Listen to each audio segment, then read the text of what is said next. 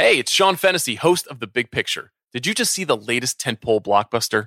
Or a surprisingly fun new movie on a streaming service? Or maybe you just want to bone up on the greatest films ever made?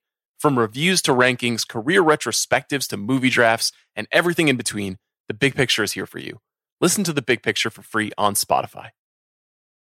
This episode is brought to you by Jiffy Lube. Cars can be a big investment, so it's important to take care of them. I once got a car that I started out with 25,000 miles on. I got it to over 200,000 miles because I took care of it. You know how you take care of a car? You take care of the maintenance, the oil, the brakes, all that stuff. And if you don't, you can have a car just completely fall apart.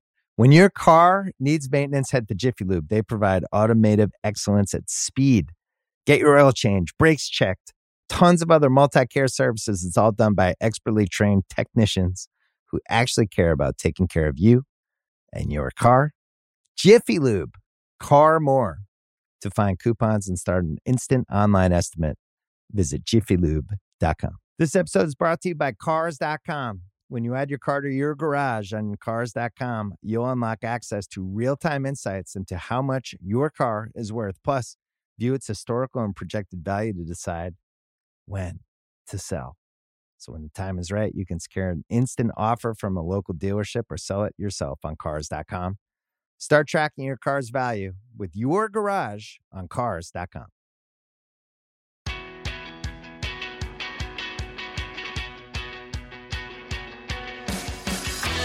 Jason Bateman's here. I don't know how this has never happened before. We've circled it. This sounds like pillow talk at the end of a really great first date. Yeah. How come we've never slept together before? I don't know. Why didn't we ever do this? I really enjoyed dinner. Yeah. I feel like you've been in my life my whole life. Maybe that's another reason. Now you're giving me an erection. Well, let's drop the bit. Yeah. We've run into each other a few times in the Kimmel circles. Yeah, I've always seen you across somehow the room. in the Kimmel universe. Yeah, how did that happen? I don't know. I don't know how that happened to you. How did it happen for you? He hired me. Mine was much more organic. He literally hired me from Boston to write for his TV show in 2002. I was the first writer he hired other than Cousin Sal. On the Jimmy Kimmel on the I moved out here show. to help launch his show with him. No way. Yeah. So I worked for him for 18 months and became an honorary member of the circle. How was the exit? Was it smooth? Was it amicable? It was sad because I wanted to write a column, and they hired me away from the column, and I just at some point that show is like all encompassing, and you can't kind of juggle it. Yeah, right. You can't slow down at all on that. No. You got to stay ahead. You got to be intuitive on all the issues, right? And you're just in. You're there in the editing bay till 10 o'clock working on some bit or something. So anyway, I finally asked him the other day. I said, what's your day? What did you do today? Like, how does it work over there? Yeah. And he kind of walked me through some stuff. The part that was really interesting to me is that the writers come in at like 6 a.m. and basically have a lot of the show written by, I don't know, 9 6 or in the morning? He might have lied about that. Well, he was looking at stuff at 9. Yeah, right? True. So stuff that couldn't be written before 6 a.m. because you want to be as current as possible. So you have to wait until the entire news day is over. Yeah. Yesterday, and then write all the stuff. Well, for then tonight. that news day is faster and faster. Right. When I was there, it was crazy because like we didn't even have YouTube yet.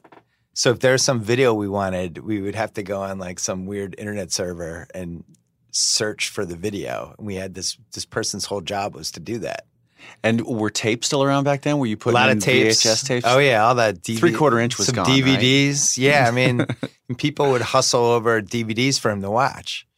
So at some point, I was in his office because he needed somebody in his office because so much was going on. So I became the writer that hung out in his office all day, and these people would hustle over DVDs. Now they must send him the links, I'm guessing. Did you become chief of staff? No. Were you the one they had to talk to get to him? No. It was a little. And Molly came in and said, "Listen." No, Molly guy. was an intern when I was there, or an assistant. Yeah, she was Daniel, the EP's assistant initially. Really? And she was one of those you could always tell something good was gonna happen with her. She had definitely a lot of like charisma. She was the one most yeah. likely to have the conversation about how come we've never done this before. Yeah. Do you see the way you brought it all the way back? Yeah, that was nice. That first year was crazy though, because he didn't know what the show was, and neither did any of us. And then you kind of, figure it out over the course of time. It's always been a fantasy of mine. I've tried to respectfully imply that I would like to do that, right? Without implying that it's easy, right? Because it's clearly not. But he certainly makes it look easy, and the routine and the rhythm of it seems somewhat simple in that it can only be as good as that day, and it's just like a baseball game or a basketball game. There's another one tomorrow. And it's only an hour long. It's finite. By the way, that's the perfect analogy. It's Major League Baseball. Yeah. You're going every day. Oh, I went 0 for 4 today. Oh, I went 4 for 4 today. Right. And you just kind of ride the wave of the season. Yeah, you can hit that reset every time, and you're constantly talking to people that are at least mildly interesting, even if they're outside of your interest circle. They're certainly current or relevant, I guess, by virtue of them being on the show, right? You could have done that in another life. I don't know. I mean, I think I would still like to. There's something that I love about routine, and I don't know. I like what I'm doing right now, and I think it's going to be a long time before I become bored of what I'm doing now. And does that age make me too old then to start that? Because I'm going to be 50 in January. I'd like to. I don't know. There's not enough old white guys on TV. I don't know. That's true. That's a great point. I have to rethink that. That's a great point. That age bracket is not represented at all. There's an opening over at PBS That's for true. a little chat show. God, I used to be hooked to Charlie Rose. I watch that show every single night. I do miss those conversations. He always brought people in from like all different corners that you're predisposed to be interested in, but he took a layman's approach to it and asked all the questions to kind of get you into that subject. I do miss that show. It's a hard place to get to. We've had great guests on the last few years, and you want to get to a point with guests where they come and they at least respect what the show is. Yeah. And you can feel there's the first couple you years. have that with this, don't you? I mean, I certainly know. We got to it eventually. Yeah. I know nothing about podcasts, but I know of this one. Yeah. We got there eventually, but the first couple years, it was a lot of like, so we're going to talk in these mics, and then so people are going to hear this, and just people being confused generally. Yeah. And then, I think Howard Stern's the best example of it, though, where people go on that. You've been on that. Yeah. And he's going to add, these are the 3 most uncomfortable things that anyone could ask me, and he's going to ask all 3 things, and you're a willing participant. Well, you because can't duck it. Because the way in which he asks, I know he's got some acting skills, but he's not that good whereby he can convincingly fake the level of enthusiasm and sincerity that he does seem to have. Yeah. And curiosity about those particular 3 tough subjects for you. He'll sit there and just like, tell me about that, right? That's weird, isn't it? And he'll kind of get goofy with you, and you kind of want to fill him in on it like your buddy would sit across from you and ask, because that's the way your buddy would ask. Like, is that tough what you're going through with such and such? Or like, you dated her? What was she like? Right. Yeah. And you do forget about the microphone, which she look can like be naked? dangerous. Like he'll go everything. She was hot, right? Well, when I saw you maybe 2+ years ago at Kimmel's show for one of the Super Bowl things, and you were telling me how you were talking to Netflix. Mm-hmm. And you're like, I have this idea for this show. It's in South America. You like laid out like what this was, and you were like, and I think they're going to pay me to do it. Was I talking about Ozark? Yeah. Yeah. And you're like, I think they're going to pay me to just create it and do it. And it's like 10 episodes. And I'm like, really? Well, and you're like, yeah, I think it's going to happen. So I'm going to have to go away and do this show. And I was like, wow. And I remember walking away thinking like, sounds like that's 50-50 that ever happens. And then it actually happened. I kind of know. I must have been high on some of Jimmy's incredible food over there to say South America. Whatever you say. I forget what country you said. Well, it was, it was always going to be, it's in the title there, the Lake of the Ozarks, this creepy place. Or we focus on a creepy section of it. And I certainly didn't create it. This guy named Bill Dubuque did, who spent a lot of his youth there. Listen, but, I want to remember the story the way I remember it now. I don't want to rewrite your This is what I remembered. It was all you. The thing that you took away from it was like, this guy's talking about some crazy crap that's maybe going to happen, probably not.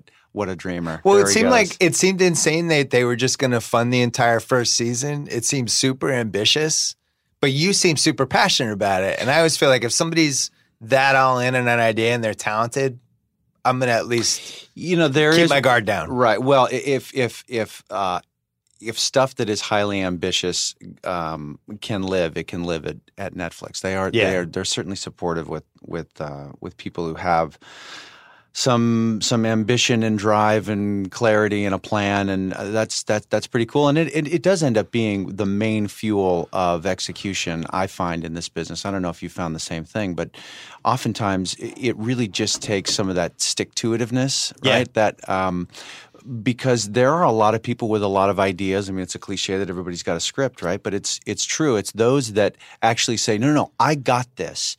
Just trust me. I need X amount of dollars, and I'm going to deliver you something you're going to be really, really proud of. Just trust me. And then, you've got to fill out the rest of the pitch meeting with some specifics and some interesting, comparative projects, right, that they can kind of label this with. But beyond that, you just got to end up having enough gas in your tank to go out and do it. And that ends up being a lot of what it takes, I think. Well, so there's a couple of different models, but one of them is you need the quote-unquote bankable star and you need the creator. If you have those two, and those two are good, you have a good chance at least. It can certainly help, but again, look at what you do. I mean, you have a great deal of success in a lot of different areas, and it takes a lot of work, right? I mean, you're up early, you go to bed late, I'm sure. You've got some sort of vision and plan, and you're encouraging people to kind of accompany you on that. And I mean, that's it takes somebody with some drive like that, without being obnoxious with it. But you gotta kind of want it and convince people that you're not going to clank it. Was there a moment with Ozark when you thought, that I might clank it? Fuck this. This is hard. I don't know if we're going to be able to get to 10 episodes here. Well, there was, the original plan was to direct all 10, and I knew that was going to be a big mountain to climb, and but that was what drew me to it. That we weren't looking for a show, we were looking for a bigger film to direct because I'd done these 2 festival movies as a director. Maybe that's what you told me, that you were directing it, not creating it. Yeah, I mean, there have been directors that do all episodes. They go nuts. Yeah, Cary Fukunaga did all of the True Detectives. It was 8 episodes, which is not completely insignificant. But and then he ended up in the hospital. And then, no. But I talked to him about it. He said, "Yeah, we only had time to prep 5 of them, and then we did the other 3 on the weekends and after work." And he said, "Just don't do it. It's a nightmare."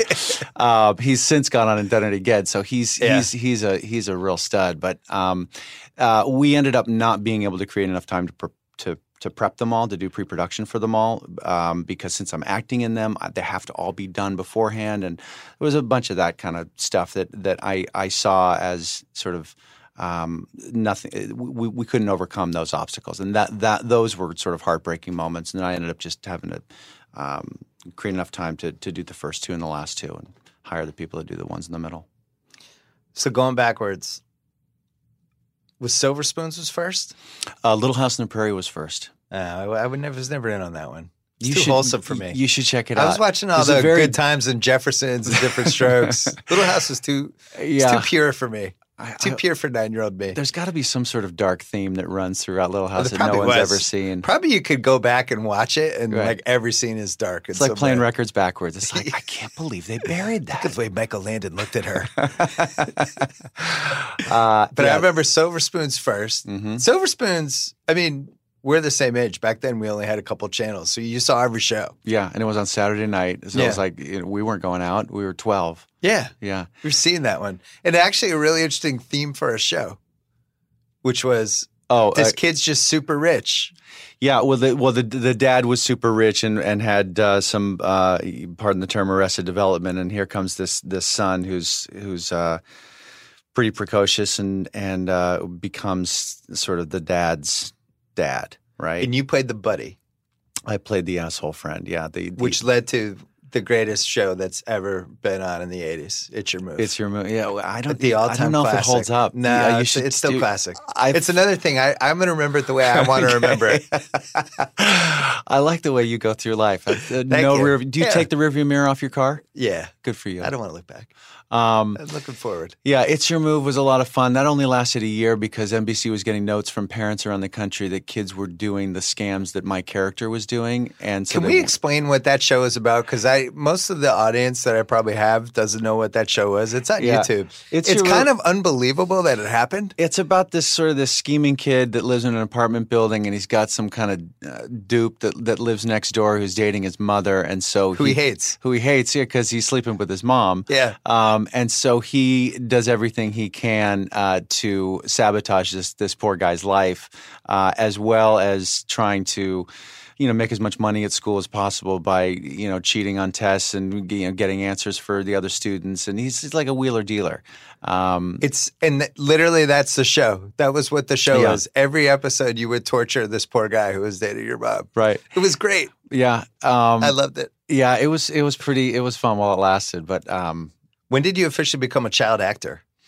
Did you know that was happening, or because your sister was on Family Ties? Yeah, she was doing. Let's see. I think maybe as I was going into It's Your Move, I think Family Ties started. So now you both guns blazing. We're both doing. Well, her gun was blazing pretty hot. Well, Family Ties was a huge hit. It was a monster. Yeah. It was kind of the lost monster show of the 80s that doesn't get met when people are always like, Cheers, Cosby. It was Family on that, Ties was like right night. there. I think it followed Cosby. I think it was on at 8. Cosby was on at 8. It's an incredible hour. Family Ties was 8:30. 9, I think, was it like Night Court or something? And then Cheers? Something like that. I always thought, it was something. There was always one show that didn't totally belong. It was like the powerhouse lineup that had the 220 hitter. Right. Crammed in there. But Dad, how did you both end up going into it, though? My dad. You grew up here? Yeah, since I was 7. Yeah. We moved here in 76. And my dad was a writer, director, producer.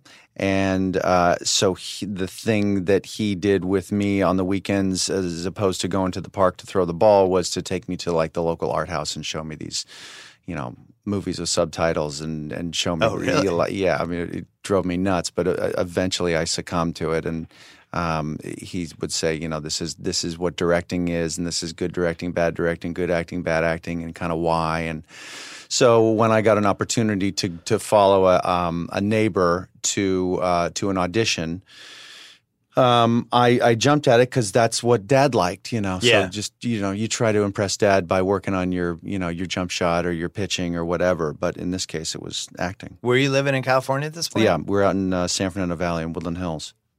Yeah. So then Family Ties takes off and you have your own show. And you're like 13. I am 12, 13? Yeah, like 13 right around then. Yeah. And so Justine and I had this pretty interesting, atypical childhood where we would spend, like September to February on the set working, and then from February to June back at our school. So Really? that was always a really kind of uncomfortable transition. It was like I get the crap beat out of me when I go back to school. Like, here Seriously? here comes this dickhead that's on TV. Yeah, and fuck this guy. Yeah, he's like, oh, well, what are those girls doing talking to him? And they weren't like trying to hit on me. They were just like curious. But the studs were like, he's mowing our lawn. Let's kick his ass. Yeah. And so that was, junior high's hard enough. That made it tougher. But it was up to me to sort of let him know that maybe I'm not that bad a guy. I guess I don't know. I guess that's what we all try to do at school. That's when the sense of humor really ratchets up. Exactly. Like, this is my end. Yeah. I'm going to make all these people laugh. Yeah, as you're getting kicked in the ass. But guys, but have you heard this one? I've got a great Tommy Lasorda impersonation.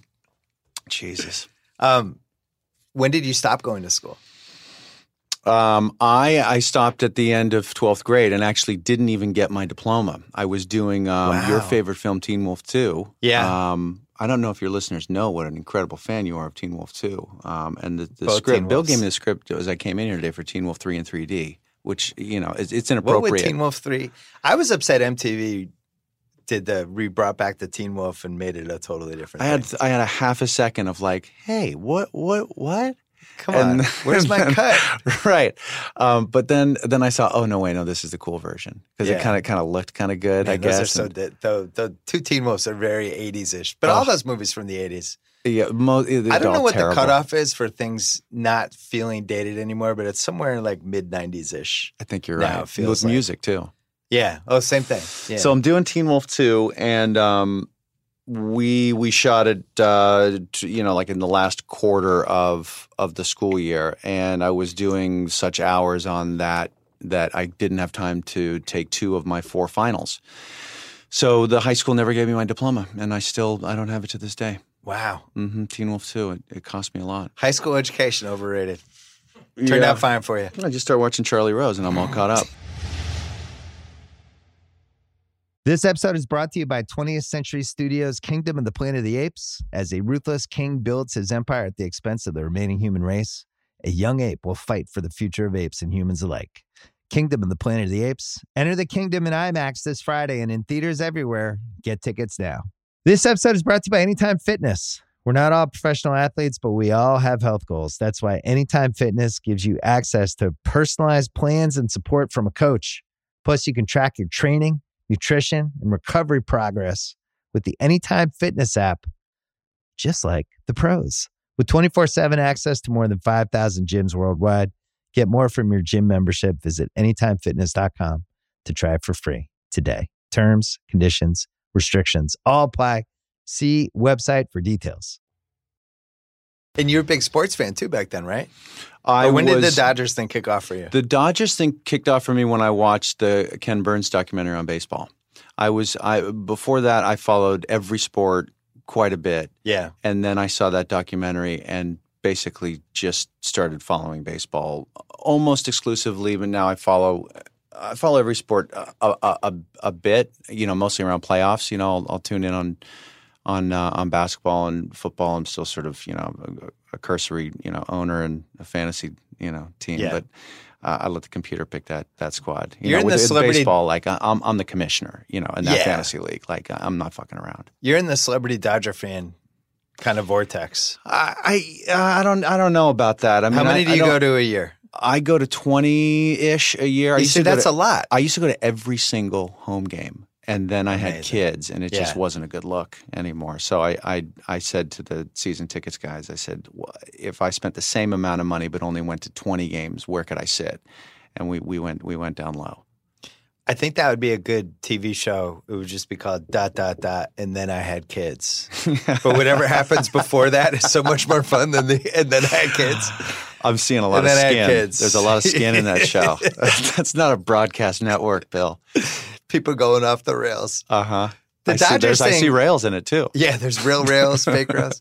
I was impressed by the Dodgers thing moving out here. The Dodgers and Laker fans, because obviously I grew up in Boston, just hate LA. Are you a Red Sox fan? I'm an everything fan, yeah. Red Sox, Celtics, Pats. Oh, congratulations. So, Jesus thank Christ. you. Are they pacing to break the record? They've got to be. So we're taping this on the Friday before the weekend, and they have to go like 30-8 or something to break the record. The thing is that a record you want to break? Why not?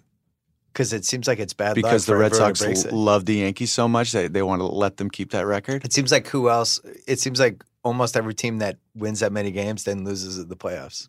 Is that true? Did the Yankees? Like a curse. Did they lose in the? The '98 Yankees came out unscathed. They won. They won that. The World 01 Series. Mariners won. I think like 116 or something, and then lost in the playoffs. But the Yankees won that year. The '98 one, yeah, they did. So I can't imagine. Do they have a better record at this point? Did the Yankees than the Sox do? I didn't really realize it. I watch all the Sox games, and you always go glass half empty with your teams. Yeah. So even though we had like the 2 MVP candidates, and we had like probably the best pitcher in the AL, we have a great closer. But you're always concentrating on what we don't have. Like, oh, God, we don't have an eighth inning guy, and all the. Right. And then all of a sudden, at some point, everybody kind of looked at the record and said, I think it was at the All-Star break. They had the most wins any Red Sox team had ever won at the All-Star break. And we were like, whoa. It's usually that's the case with any team in any sport, right? There's a bunch of high B+ players. There's no real clear stars that gather all the gravity and all of the light and all of the. It's sort of a not ragtag, but it's well dispersed. There's parity on the team. There's not a distraction of celebrity. But what was weird about this year is they have these two awesome hitters and one really awesome pitcher. And then there's that the kind of parity with everybody else, but it never really felt like a strong team. I felt like we've had better teams, but that's the fun thing with baseball, though. It's like the rhythm of the season, and if you get into it, still really matters. Why do they score so many runs in general in the American League? Certainly the Red Sox, but are the hitters in the American League better, or is the pitching worse than the National League? Because I don't think that can't be it. It's distractingly different. I mean, there's softball scores in the American League. Big market teams. I think that helps. So Red Sox and Yankees. They're going to score Red Sox, Yankees, Cubs, Dodgers. 10, 12. The four most best spending teams. I know, but you look at like a Dodger Mets score would be very typically 4-2. And a Yankees Red Sox score would very typically be 12-8. I mean, like there's very no pitching, typically. Yeah. So is it pitching or is it hitting? And I don't know. It's the ballparks. I don't know all the reasons for it, but it does seem like we have more offense. I really do think, though, psychologically for pitchers, knowing that like the 7, 8, 9's coming up when you're in the NL and that ninth guy's the pitcher. It's just how I get through, because I see it with my son with his Little League stuff. So the pitching then is better innings 1 through 6 because they don't have to go 110, 120 pitches? Well, they have, they get to the bottom of the order and they can just be like, all right, I'll get through these guys. Oh, I see. Whereas in the AL, there's the bottom of the order is just a little, I don't know. I noticed it with my son with Little League. Because in Little League, there's always like 3 really good kids on every team. They always put them at the beginning of the lineup. And when you get through that gauntlet, then it's like, all right, now here comes the kid who's got headgear on. Right. And, you get through all those. Yeah, I think the American League also has typically a better hitting second baseman, a better hitting catcher. The guys that are usually bundled down at 7, 8, 9, or 6, 7, 8. It's weird, like in the NBA, the West has been better than the East for almost 2 decades now. That's and true, nobody right? really understands why, other than the Knicks are completely incompetent, and there's just, for whatever reason, the talent has drifted to the West, but it might be like an accident or an aberration. Well, it's like college sports, right? Those players are more attracted to those winning teams. When given a choice, they'll say, well, I'd rather play, out in the Pacific than the East. But I don't think that's the case with baseball, right? No, there's just something about – yeah. But I mean, when you come up for free agency, like when there's a choice, right? They seem to want to play – as much in the West as they do in the East, or maybe not. Maybe the better players are playing in the And now there's this whole tax thing that probably drives some of it too. What is that luxury tax? Like, why are the? I'm talking about income tax for if you play for the Dodgers, you're paying like 13% versus like Houston, you're paying 0%, and it actually.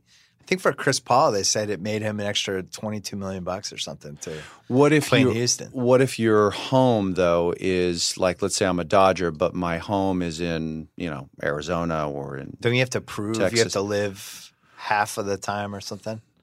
Right, but I mean, I think you live in Nevada, right? Technically, I think I think you can though, based on just the season, right? I mean, maybe where you play like they're you're doing nomads work in for the 6 months anyway. Yeah, the Red Sox Yankee thing is weird to me because I don't understand why the Mets also wouldn't be successful, because conceivably they should have as much money as the Yankees do. So it comes back to my theory, which is it's always about the owner. The owner is like way more important than I think we give credit for. Like the Dodgers had bad owners, right? Frank McCourt was rock bottom. Looking to have a high profile team so that he could leverage the parking lot fees and maybe get a football stadium there. Yeah. Right. And also didn't have any money. Right. And somehow ended up making off like a bandit. It's really one of the great American business stories of the last 20 years, how that guy actually ended up making money from basically buying the Dodgers with like a bunch of IOUs and weird shit. But the group they have in there now seems like such a bunch of great guys. Stan Kasten is such a good dude. And they spent a shitload. Yeah, the moving out here, I was surprised by the Dodgers and Lakers, like how good their fans were, and also the generations of fans. Like you see it at the Dodgers game, you see like 78-year-old guys with Dodger hats on. It is a bummer though, where how we don't get up and cheer an 0-2 count, as readily as an East Coast team. It's does. like a Yankee thing. Yeah, like it's got to be the 8th inning with a tied score or a 1-run lead to get up and cheer an 0-2 count. I will say at the same time, that's kind of LA though. I know, but and I don't think it's not a good thing. You're kind of like you're sitting back with your, it's a little embarrassing, especially on the national games too. Like in the playoffs and stuff. It's come on, guys. So you haven't won in 30 years? I don't know if you're aware. I know, I'm a little ashamed of how okay I was with last year. I was so thrilled that I was sitting there at Game 7, and it was lost by third, fourth inning. Yeah, but it was like, it's okay. Look at us. Here we are. And it was like, that was... You're like almost expecting it. Well, but I don't know. Maybe I was still on a high after that Game 5 in Houston was just stunning. That's like the best baseball game I've ever seen. Yeah. But yeah, I mean, I think if we get back there again this year, I'm going to want it to be won a lot more than I did last year. I mean, I think to your point, I was just so thrilled after 30 years to be there. I was at that Kirk Gibson game in '88. I mean, my God. Yeah, so it was very much a part of my thinking, but I was pretty satisfied that we'd made it through. You were at the Kirk Gibson game? Yeah. I was actually walking, I was sitting down the right field line, field level, and started as a typical LA fan, started walking towards the elevator behind home plate to get a jump on traffic. And so right about the time I got behind home plate and waiting for the elevator, me and my buddy heard the crowd cheering. And, from that walk around, you can see the field there. And so we looked down and we saw Gibson having just come out of the dugout. He was on the on-deck circle. So a lot of people had already left. We were part of a big group that was walking out. So there was no one sitting behind home plate. I mean, so there were tons of open seats. Zoomed down there? So we walked straight down. We sat right behind home plate and watched that. God. Yeah, it was really cool. My dad and I wrote about this when it happened. My dad and I had a similar thing. The game when everything turned around, the Dave Roberts deal for the Red Sox. Yeah. And they're down 3-0. He stole that base? We left, but we didn't leave. Yeah. Because my dad's like, let's go down in the tunnel, and if anything happens, we'll race back. So we went down, and then Millar got the walk to start the inning. We raced back. But it was like a classic Red Sox fan moment where we'd kind of quit and given up and had the hope beaten out of us, but we couldn't leave. Yeah. You're like, just show me one thing and I'll stay. And then it's like, boom, we're back. Have you seen the 10th inning on the Ken Burns documentary? When it covers the Red Sox winning. And the home run race. And I mean, I'm just such a fan of that. The home run race is pretty funny 20 years later. Yeah. Like we glorified those dudes, and then, now it's pretty awkward. It's pretty awkward that, I mean, when's the last time somebody hit 50 home runs? It might happen this year with my man Julio Daniel Martinez. Oh, really? JD. Yeah, he might get there. There's been some 50 range, but nothing like, I mean, Bonds had 73. Right. And the year before that had 68 Yeah. So, I was, as I'm sure you would probably agree with, like the only real fun thing about being even remotely famous or recognizable is your ability to have a conversation with somebody who you really think is cool. Yeah. So talking to professional athletes certainly qualifies as that. So there was this one baseball player that indulged me in some annoying sort of fan questions. And I asked him about steroids. I said, like, what is it about that makes the numbers go higher? Is it just simply because you're stronger, like you can just hit the ball harder? And he said that it's much more about the twitch muscles. It's being able to swing later, being able to recognize the pitch deeper, and then snapping the wrist and coming around and chipping it off, just fouling the ball off and staying alive, and basically working getting into a hitter's count and avoiding a bad pitch. So you don't need to start your swing as early because the small muscles in your wrists and your hands become strong enough where you don't have to start your swing early and commit. Wow. And strike out. I think HGH makes your eyesight better too. Oh, really? I'm pretty convinced that that's a thing. And that's a thing there was that they one year can't where test for right now? Isn't it? Can't you get around that or something? Don't make like you don't know. Look at the size of you. I know. Listeners, you can't see this, but not I'm only working is out. Bill wearing lifts today, but You thought I was wearing lifts. I don't remember You you, don't being understand me so being- incredibly tall. I'm It's sneaky really tall. impressive. There's some sneaky tall people out there. You need a jump shot to go with that height, though. I You've got used that? to have one. Okay. I was so excited. Somebody was telling me this Eddie Huang was on 2 weeks ago, who's like a chef / personality, but he plays basketball where he used to play, and he mentioned he was coming on the podcast, and a couple of the people were like, "Yeah, he was lights out from 19 feet." They No still way. remembered. Yeah, I was like, I'm gonna dine on that story for 5 years. It was great because they played ones and twos at USC, twos for threes, everything else Oh, at really? one point. So everyone else just jack threes, and I was always like, I'm good from 19. It counts for 1 point, but I'm gonna make a lot of them. And that was my move. No one ever Old taught guy me. game.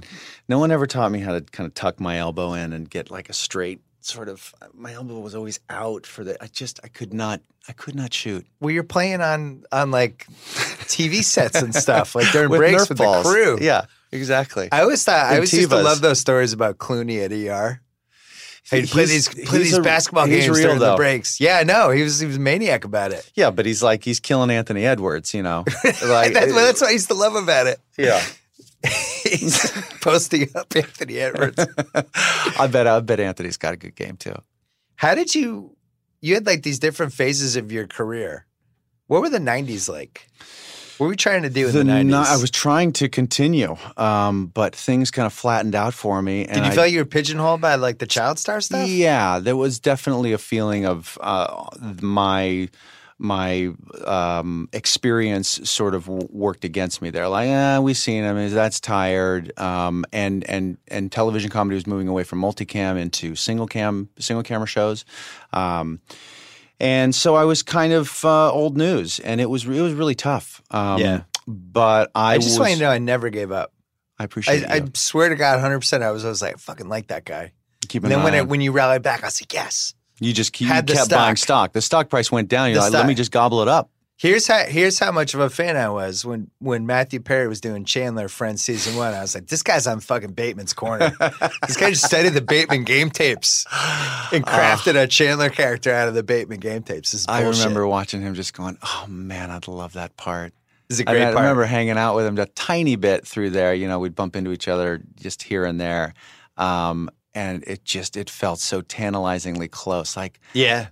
it was just, that was something that that would have been great. I mean, I never read for that show, but Because you were playing Child Chandler on like 2 different TV shows. I suppose, I mean, he's just fantastic at what he does. And I would have done it hopefully as good. But that was one that would have been, that would have been a blast.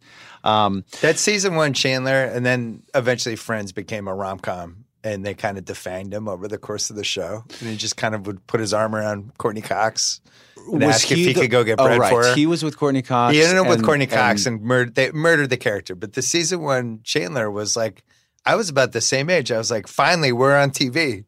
Oh, right. This is great. It's a wise-ass guy who has trouble with women and He can't commit kills to me. anyone. He kills me. Child He's- of divorce. He's This hilarious. Is great. He's fantastic. I'd love to see him do more stuff. So what was the big turning point for you? How did you Wait, pull it back? what was Arrested Development? I mean, So it wasn't until then? Yeah, I was working a little bit, enough to kind of pay the rent, Yeah. and doing like a pilot every year. So I kept thinking, well, maybe this pilot's going to get picked up, and I'll be back on a show. But So it's bad luck with the projects?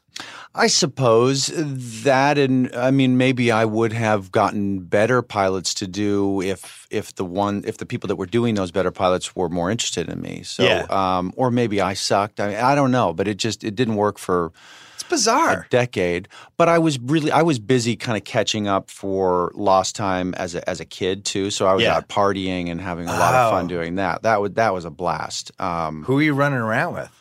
I mean, Did you have a crew? Yeah, most of them were non-actors. You should have been in the Leo crew in retrospect. Would have been great. Well, wasn't he? He was busy doing Growing Pains, wasn't he? I think. Oh, that's when you were running around. So early I think 90s. so. I don't know. I can't really. Can't remember. It's a bit foggy, Bill. That's a good thing. But in retrospect, it ended up being all good, and I kind of pulled out all that at a time when it was like, okay, now it's not cute, and it's now you're the 30-year-old or 31-year-old, at the closing down the bar, and it was, and then that show came along, and my wife came along, and I put down the booze and everything else, and haven't had a drink since. Really? Yeah. I didn't know that. Yeah. What is it now? 17, 18 years, something like that. I had no idea. Yeah. Yeah. Wow, the things you learn on a podcast. Mm. Where were you going out in Hollywood? Yeah, all the clubs and bars, and the terrible sort of trashy, tacky Euro. It was a blast. The collars were big. I mean, the pictures. Oh, the greasy faced, zitty skin, big fat collars. Oh, just disgusting. But it was like fun. The 90s LA seemed like a really fun place to try to make it. I remember John Hamm was on my podcast once. We were talking about it because he was out here during the Swingers era. Yeah. And Swingers comes out. Dresden Room. And the Dresden and all that stuff. And it was like, this is kind of like our life is now in a movie. This is weird. Mm-hmm. But all these struggling actors, seeing themselves through that lens, it was kind of pre-internet.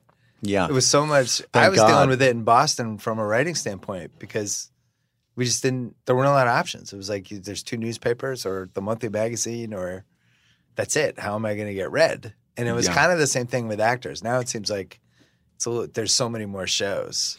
There's so many more shows, and there's so many more ways to make noise, right? Yeah. I mean, you can become famous through a bunch of different doors, which is fine. Like that director from 8th grade, that Bo Burnham, he came on my pod last month. He's a stand-up comic, isn't he? Yeah, but it started as one of the first YouTube stars in 2006. Made some video that a lot of people forwarded around. Yeah, I hear that. Became that a movie's comic, fantastic. and now all of a sudden he's a director, and it's great. Yeah, I think I'm going to see that this weekend. Yeah, I hear he did a great job with that. It was good. Yeah. So Arrested, did you know? You were like, if I get this. My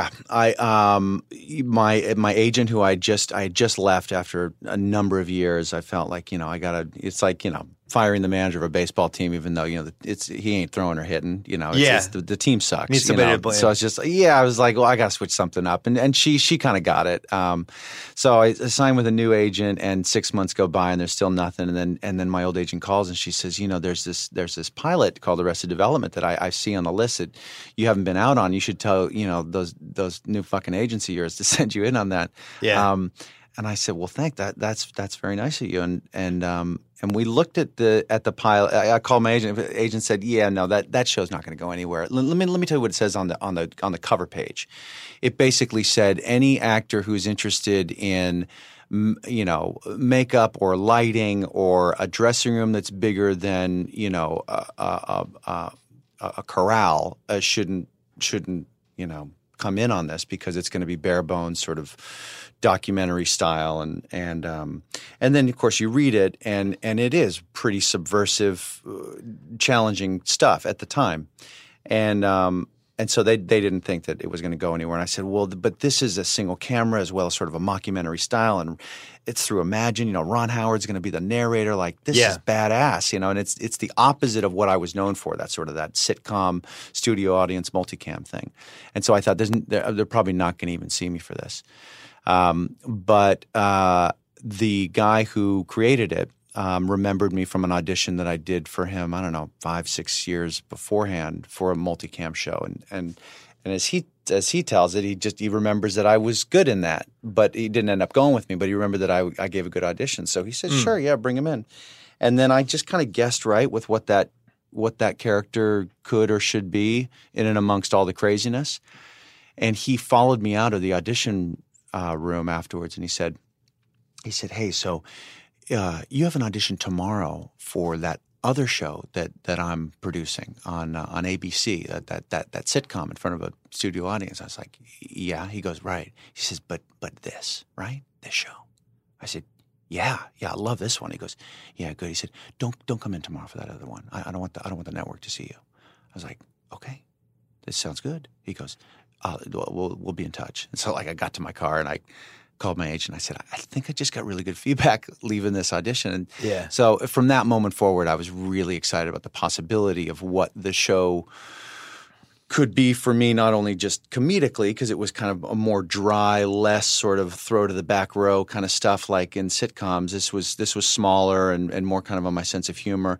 And plus what it could do for me, sort of resetting the optics of who I am and what I do. What was the ABC show?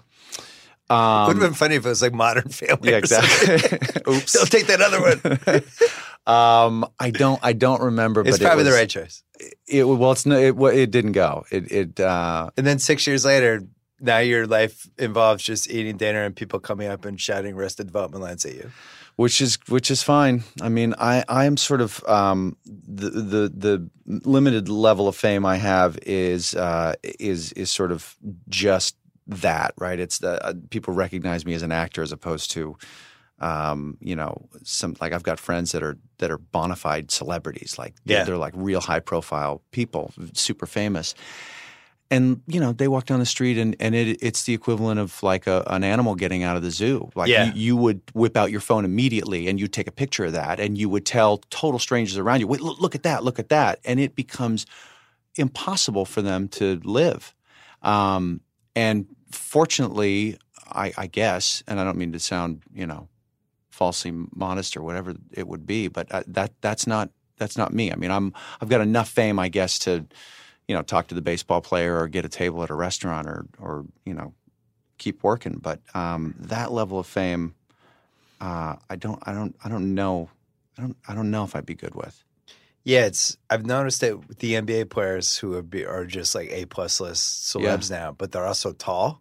Yeah. So not only can they not go anywhere, impossible. but they literally can't go anywhere, and they stand out like a sore thumb wherever they go. They just got to deal with it. And they're in a hotel suite. Yeah. Or they have a very small inner circle around them. That's it. Yeah. I mean, look, these are high class problems, but it is ever present for them. Well, I think the weirdest thing would be just people writing about your personal life constantly. Like, I know you're friends with Jennifer Aniston, but like her life just being covered and you never know what's true and not true all the time. That part, I mean, I can't speak for her, but I would imagine that you just kind of baked into the cake is the assumption that the people who are reading this for fun. Like you kind of know that those magazines that there's more than a grain of salt and there's probably a kernel of truth to it, but it's super hyperbolic in order to, get the magazine sold or the clickbait on the computer or whatever it is. And sometimes that gets into embarrassing or damaging stuff to you, I would imagine. But for the most part, I think there's a trust and an assumption that the people who are consuming it are kind of doing it kind of tongue in cheek. I'm always amazed when people can escape being that famous unscathed. Like I always thought LeBron was amazing in that respect because he's basically a child actor, right? He's his equivalent of It's Your Move and Silver Spoons was like his high school games were on ESPN. Right. And then he was 18, he's in the NBA, and he's handled it really well. I think Kobe probably handled it a lot worse and eventually got to the right place with it, but it's just tough, man. There's I don't know if it's something you can learn or read about, or I don't think you can. Yeah, I think it's a natural sort of disposition that it depends on the people around you too. I think LeBron was very close to his buddies. Mm-hmm. Like if those buddies weren't sort of they became like his family kind of infrastructure. Yeah, and if they were bad people, he would probably they would be permissive of sort of a lesser instinct that we all have, and my parents, weren't perfect, but they were people that I knew if I kind of got lazy with personality and treatment of people, that I'd hear about it, and certainly my friends around me would do the same thing. So, your sister must have been like crazy famous during that 4-year stretch of that show, right? Oh yeah, it was like 30 million people watching that show. Yeah, right. The numbers back then are like enormous. It's totally out of whack. It's like Super Bowl numbers for episode 18 of Cheers. Yeah, you're right. Yeah, I remember her handling it really well, though. She was pretty cool with it. Yeah, and remains so. Yeah. So Arrested Development, how many years did it go? The first incarnation. 2.5.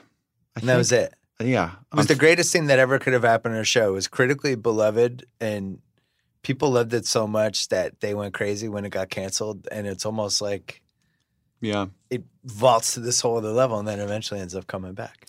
Yeah, and for the most part, the people who were really watching it and loving it were well, at least there were a lot of those people in this city and handing out jobs. So when Good it went, for you. yeah, when it went down, I kind of got this second shot and treated it differently. And I mean, I was very aware of how lucky I was to have another chance at relevance and you know, what are you going to do with the capital now, and how do you sort of diversify, and what projects kind of lend themselves to longevity as opposed to fame or fortune. I mean, it was a real big. Did you do at least period. one? I'm only doing this for the paycheck. Ooh, there were more than one. Okay. Yeah, there. You're like, how much? Yeah, there I'm was. in. Yeah, That's a new house. I'm done. I don't need to see a script. I'm good. yeah, but it's you do a few too many of those, and Right. you're It's a done. tipping point. Yeah, for sure. You can get away with one, maybe two. I feel like you're allowed a few more mulligans today. Like you see a lot of people out there doing kind of these commercials that are like, really? Yeah. But it's kind of in the culture now. I was like, oh well, yeah, I bet they paid him a bunch for that. You know, let him go. You know, It is funny, like with music too. There's songs that I can't believe are commercial songs. Like, wow, they let them use that for an ad. right. But you know, I think we're all kind of I was really worried about this with podcasts, like 5-6 years ago about doing bringing in sponsors during the show and telling the audience to take a break, and people are just used to it. But people get it now. It's 2018. People get it. Yeah, you got to pay the bills, and you're allowed to make money, and tell people about some great sponsors, Jason. let's throw to one right now. This episode is brought to you by Jiffy Lube. Cars can be a big investment, so it's important to take care of them. I once got a car that I started out with 25,000 miles on. I got it to over 200,000 miles because I took care of it. You know how you take care of a car? You take care of the maintenance, the oil, the brakes, all that stuff. And if you don't, you can have a car just completely fall apart. When your car needs maintenance, head to Jiffy Lube. They provide automotive excellence at speed. Get your oil change, brakes checked, tons of other multi-care services. It's all done by expertly trained technicians who actually care about taking care of you and your car. Jiffy Lube, car more. To find coupons and start an instant online estimate, visit jiffylube.com. Great ad, by the way. All right, we're back. That was awesome. Thank you. Thanks for helping out Yeah. with that. So Netflix brings it back. Netflix brings it back, and we do. Were you worried about coming back? So it's kind of we're just focused on being able to hang out again and do these characters that we loved and that were so helpful to us in our careers. Yeah. It was just kind of a no-brainer. But they wasn't it like this? It was really hard to get everybody the schedules and arrange who was going to be where. Well, because we kind of by this point, the show had basically given us all careers, and so we were all doing well, and they couldn't pay us all the current fees that we were making in other stuff, and they're saying, well, but you got to be exclusive to us for 3, 4, 5 months in order to do all these episodes, and we're saying, well, but that means it's 3 or 4 months where we can't be making X, and so you guys have to be more flexible with our time, so that we're kind of in for a couple weeks, then out for a few weeks, and so it just became complicated on a scheduling. This was early on before Netflix just was like, screw it. How much you want? Well, I mean, they're not doormats, but they're very supportive and cooperative, and they are not cheap. They pay people what they deserve for sure. They've definitely. I would say the competition would also agree that they're not cheap. Yeah, no, they've done for documentaries has been incredible. I just think it's so impressive how they continue to reinvest in their company. Yeah. I mean, the amount of money they spend every year in acquisitions and licenses it's just incredible. Do you feel so? Season 1 came out and did well. Like critics liked it, but Which on Netflix? yeah, but all I of don't. them. I don't think it. I don't think it was. It wasn't. Certainly wasn't universally praised. I think there was a little bit of pushback. Respected though, right? Yeah. Well, Mitch Hurwitz did I think a really incredible thing, which was he looked at the. I was talking about Ozark. Oh. We can go to that. No, it's all right. We'll close the loop on the rest of Yeah. it. Mitch did a thing where it was kind of early in the Netflix original series effort. Yeah. And so this notion of dropping all of the episodes on the same day, right? Like an album where you can listen to any songs in whatever order you want. He wanted to embrace that, in a script form. So he gave each character one episode to sort of appease the scheduling problems, and then figured, well, he'll have all of these events that happen in each episode happen concurrently. So, like while you and I are talking, so this is my episode. In the background, we see Job riding a Segway. You could stop mine, click over into Job's, and now you're with him where he's going. Yeah. So it was a really ambitious thing that he did, and I thought it was. Really I remember cool there was backlash for that. I do and remember. Then, there was a. It just didn't, I think, braid as well as he had wished, and certainly the audience had wished. I don't think they didn't kill him for it, but it was like, well, hang on, I went to go see the concert, and you're not going to play the hits the way I remember them. Yeah. Which I get. You don't want someone to play the hit, well, we're going to do this all acoustic, like, no, guy, plug it in and give it to me. Yeah. Or they play a bunch of the hits early and then it's like, here's our new album. And everybody goes to get beer. Yeah, right. Yeah. So I get that. And then this, we just did another season of it.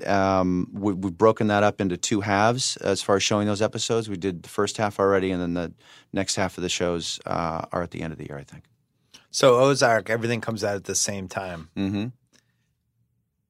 I've now gone the other way on this model. I went from liking it to, as somebody who runs a company that does multimedia content, when Stranger Things came out, season 2, mm-hmm. and they just put all of them out at once, Mm-hmm.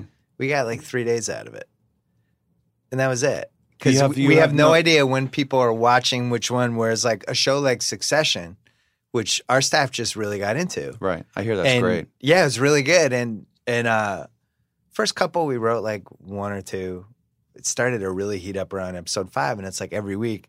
By like week 7, we're doing a podcast about Succession. Like, are we writing about it Monday? Right. By the time we got to like the last week, we did like 5 pieces and 2 pods, and we were kind of building with the show. Right. And I think that's what's getting lost. Now I'm saying that selfishly as somebody who runs a Right, content I get factory. because they're dripping out each episode, and it's giving you guys time to not only ingest it as viewers, it becomes but like also, sports. Yeah, It's no, I get it. it's like a season, and that's like with Game of Thrones, which is the best example of this, where we treat Game of Thrones like it's the NBA playoffs. Right, and you have time to review that last game, talk about how the managers might play the next game, who's going to start, what did this mean? Who's not. Yeah, What was this little nugget here? We had like a reaction podcast / Twitter show to it, but then another deeper dive podcast that came 3 days later that was like for the true maniacs. right.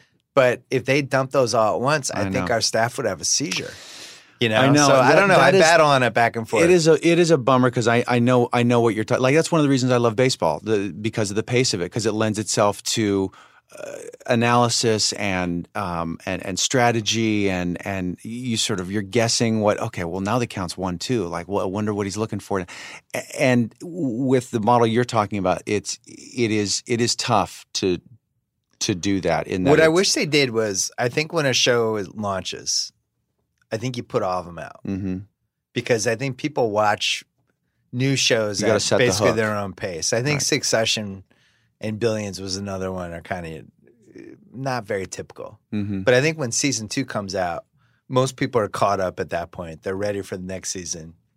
And they want to enjoy it with other people, and they want to read stuff and guess where stuff's going. Right. And I think the motto would be to put out 2 at a time. If Netflix like made me czar for a day, what would I do? I'd say put 2 out at a time. Meaning 2 a week? Yeah. And give the audience and the media a chance to catch up and write about it. Now, the Flip side of that would be if it was a bad season. Mhm. And then by the fourth, everyone's like, oh, this season 2 is terrible. Whereas if you put the whole thing out at once, Yeah, there's. I don't know. I don't know what the rating is. Well, there's from a creative standpoint. Like now, imagine yourself on the other side of the metric, right? Where you're actually writing the show and you're directing it, acting in it, whatever. If you are assuming that your 10-hour movie is being watched in 2 sittings, 3 days, or 3 sittings, you're thinking about it differently. Oh, yeah. Now you don't have to think about the kind of pseudo subtle recap stuff you have to do if you're only dropping an hour every week. True. You have to remind people. And so if you were to do that when you're watching a big chunk, as a viewer, you're like, guy, I already know that. You don't need to hit me with that again. So it allows you to treat it more like a 10-hour movie, right? A 10-chapter film, right. Beginning, middle, and end of the whole thing, as opposed to each episode being fully intact with a big significant kind of cliffhanger at the end of each episode to pique your interest, to drag you to the next. It's just a different way of doing it. I'm not saying either one is better, but it is Well, something. what's cool about it is it's so different. Yeah, and it also gives the viewer the power. In other words, if all of the people that are following the podcast on, let's say, Ozark, of which you don't have, the Ozark recapables. Yeah. You know who we have though? We have Ozark's biggest fan on staff, Chris Ryan. Well, let's host of The let's Watch. make him czar. Host of The Watch. I love your site. He's like an Ozark like Scientologist. Is he really? It's like badgering people. Have you watched it yet? I'd like to meet him. Yeah, he sounds like a bright guy. We can arrange that. Yeah. But so we just have to tell those people, have some self-discipline and only watch one a week. And just know. Nobody's doing that. Well, let me ask you a question, Bill. When you go to the market, are you just buying a day's worth of food, or do you have enough fucking self-discipline to load the fridge up and just know, well, I'm just going to eat this tonight, and I'll probably have that tomorrow, and I don't want to keep jackassing down to the market, 6 times a week. It's the viewer's fault. It's the viewer's It's fault. self-discipline. They should know. There is something to having all the shows available, but it's hard. It's worth it. It's hard, man. When does yours come out? August 31st, end of the month. It's year Just 2. all of them drops. Yeah, you got time to watch the first season now, Dick. I'm going to watch Why don't you it. get on it? Why don't you sit with that smart guy that works at the Ringer? I What's was his waiting name? until season 2 was ready. It's probably going to be this weekend. Great. Amanda, I have how old are your kids? 11 and 6. They're busy. I'm not comfortable sending them over to your house. No. I didn't want to watch it with your kids. Oh. But no, my daughter's got soccer this weekend, and this was the weekend. No, you don't have to watch tournament. it this weekend. No. She's got a good thing tournament. about Netflix. They do drop them all at the same time, but it's like a cockroach. They'll never die. They'll always be there whenever you want to watch them. Take your time. My thing is, it's a 10-hour commitment, and especially because it was you, I wanted to do it from a position of strength. And you want to give it the kind I of also attention. wanted to make sure it was going to be a second season, and now there is. So now you can commit. I did the same thing with Friday Night Lights. My wife loves that show. I didn't watch season 1 because I didn't want to get drawn in, and then I'm still reeling from when Love Monkey got canceled. I've had a couple really ones that hurt my feelings. The people who made Friday Night Lights or Ozark, we didn't know if there's going to be season 2, so it finishes. Like you can't. Oh yeah. You can't be presumptive and like leave some big obnoxious dangling cliffhanger. You got to close it, and we did. It was like we're going to make a 10-hour movie, and if it does well, then we're going to do a sequel. I know I'm going to like it. Chris Ryan and I are usually aligned on taste, and he's been badgering about it for a while. Watch it 2 at a time. Just watch the first 2. 2 at a time? Yeah, just watch the first 2 and see if, Did you study other shows to try to figure out what to do and not do that have arcs like this? No, the head writer Chris Mundy is very, very capable, and I leave all the writing to him, and I kind of focus on everything else. So you don't weigh in on stuff? I mean, we talk about the whole seasonal arc and what each character is going to do, and kind of at what episode. You don't show your ass on this show, do you? episode 6, I think you get Some butt cheek? really nice ass shot of me. I was really disappointed, because Your ass didn't look that good? Yeah, I don't get to see my ass. Yeah. When's the last time you looked at your ass? Well, you'd have to turn around and look at it in the mirror. You don't get a real nice natural shot of it. Right. I mean, you got to go out of your way to get a look at your ass. Right. Right. And you're not doing that at home, right? No. Right. No. Me neither. But here I am watching the show, and I'm like, whose is that? Yeah, plus we're old. We have saggy asses, though. Yeah. It's like, what's going on over there? That was my favorite. My favorite ass flex of all time was Michael Douglas in Basic Instinct.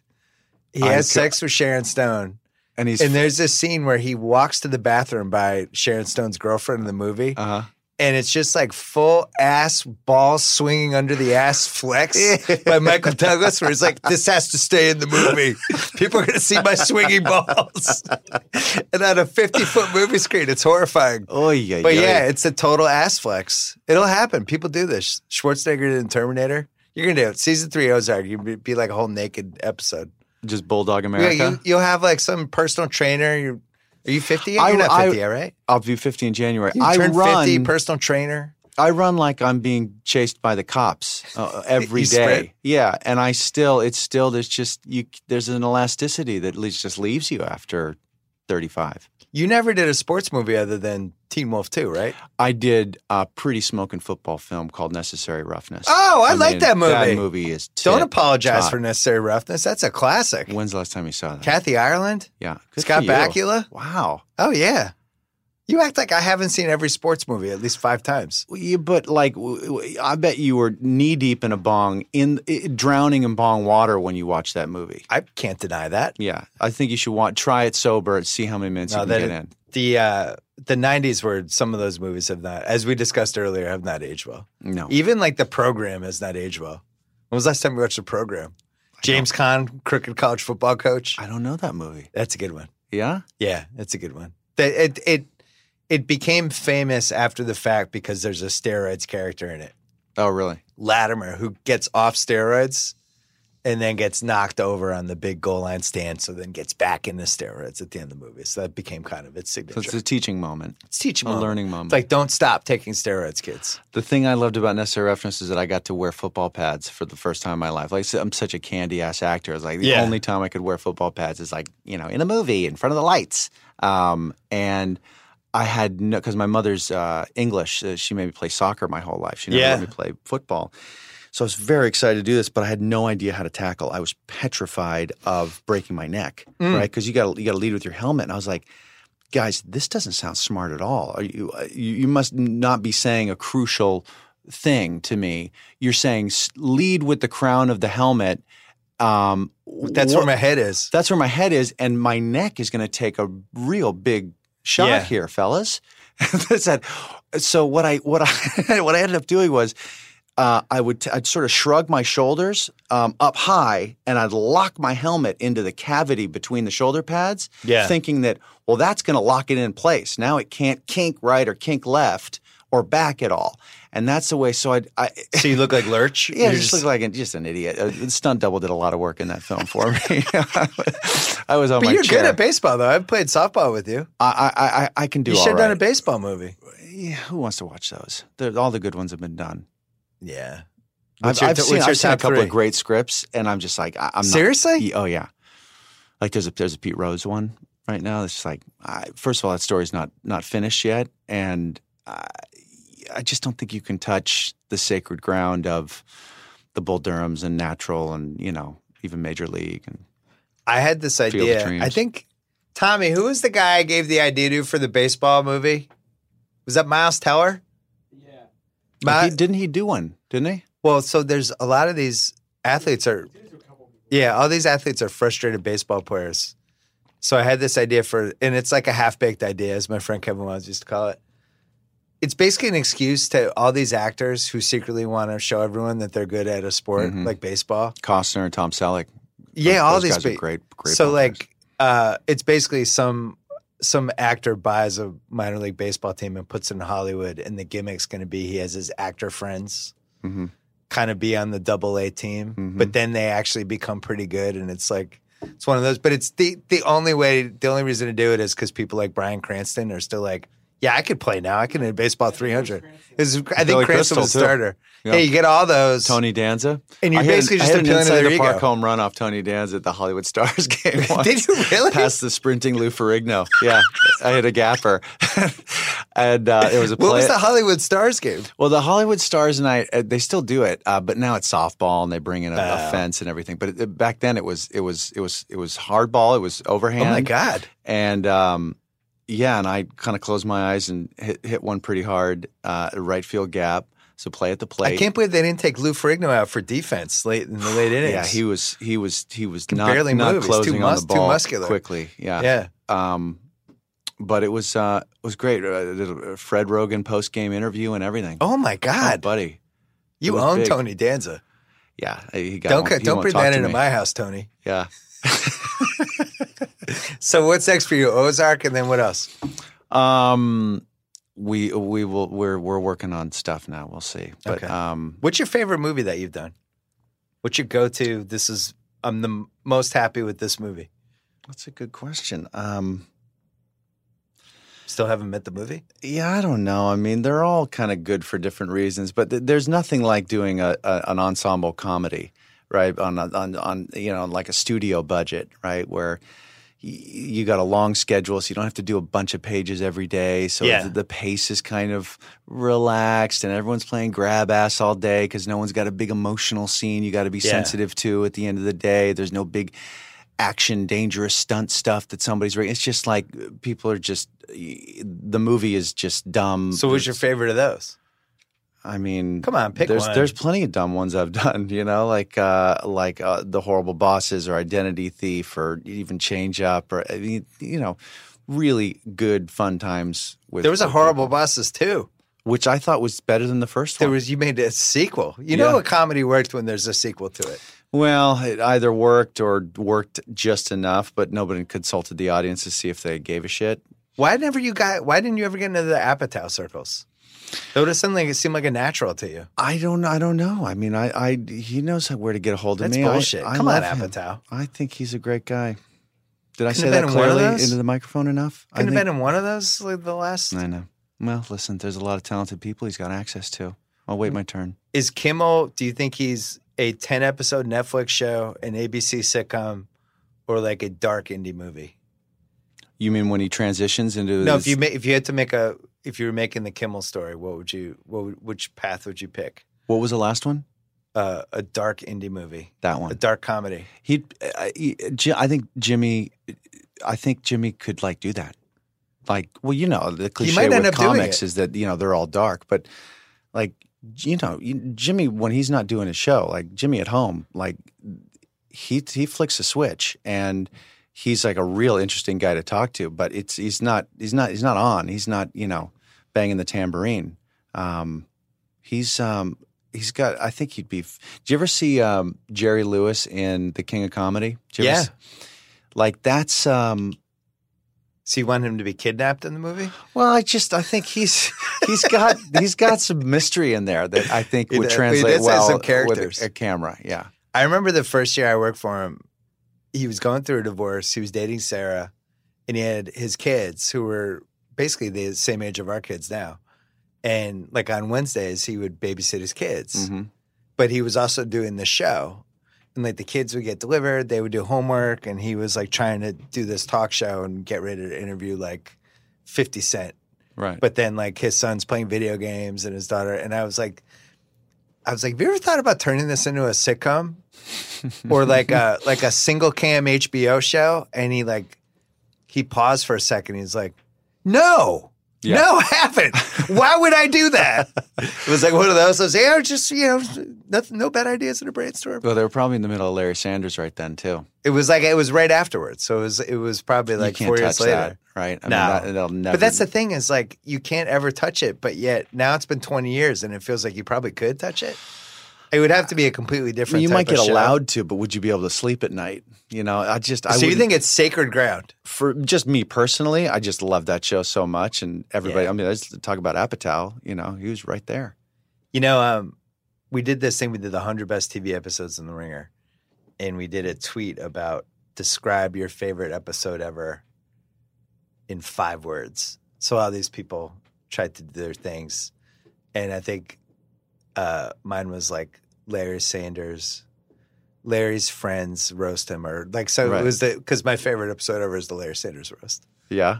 But I have not seen all of them, but the ones I have, I just think it just tonally just spot on. He agrees to be in a roast, and it just goes badly. And it's like the quintessential. Yeah, I mean that created the framework for a lot of where like Arrested Development and some of these other shows went.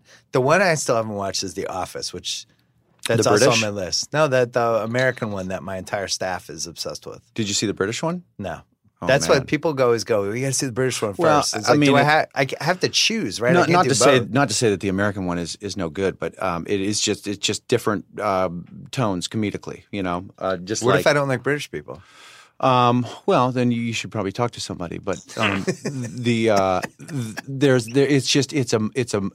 it's a much smaller, quieter, Yeah. uncomfortable brand of humor. Like the humor is in the discomfort of the silence. And if that's a thing that makes you giggle, then it's for you.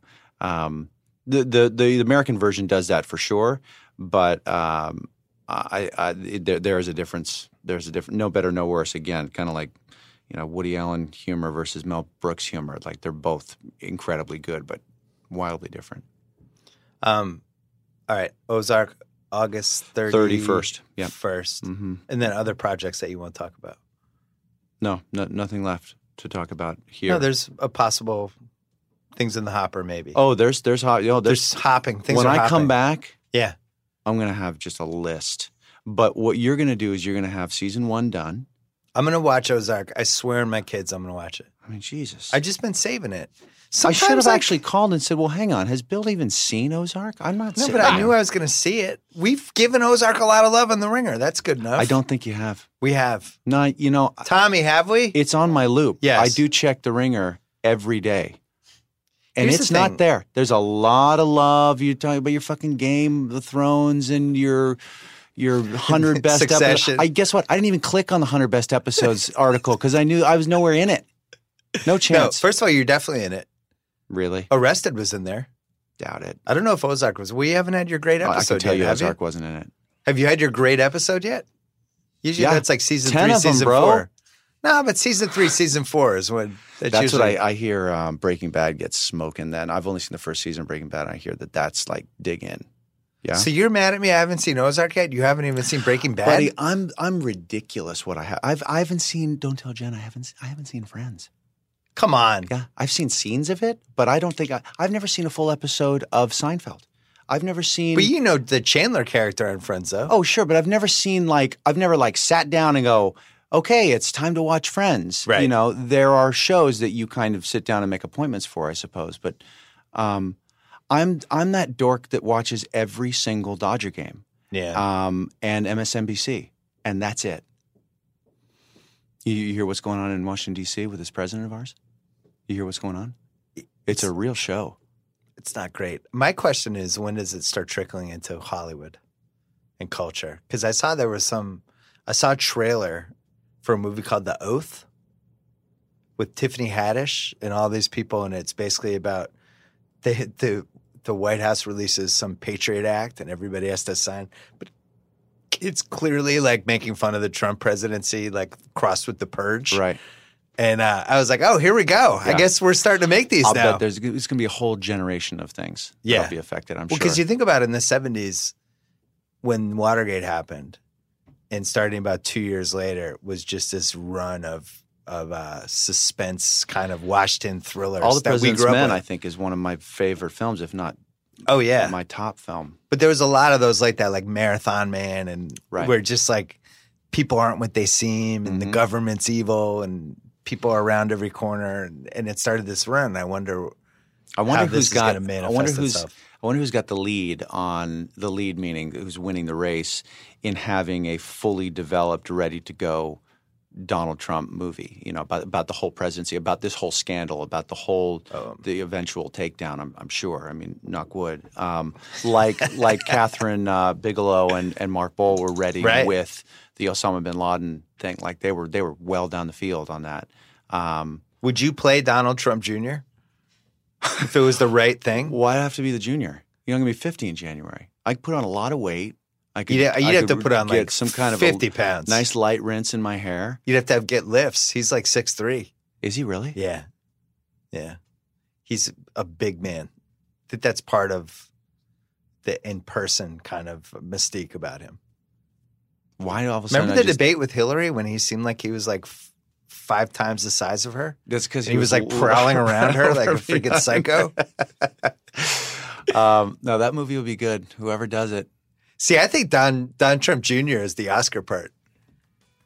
The Oscar. That's the supporting right. supporting actor Oscar. Don Trump we'll see Jr. how it Pull ends. that out. He's going to have a real pathetic meltdown at the end, I think, to really bring the award home. He's got to just turn into a blubbering fool on the stand, and then you get your award. You got to cry on the stand. Keep an eye on this. Yeah. I don't want you to lose out on an easy Oscar. Jason Bateman, this was fun. Thank you. Thanks, Bill.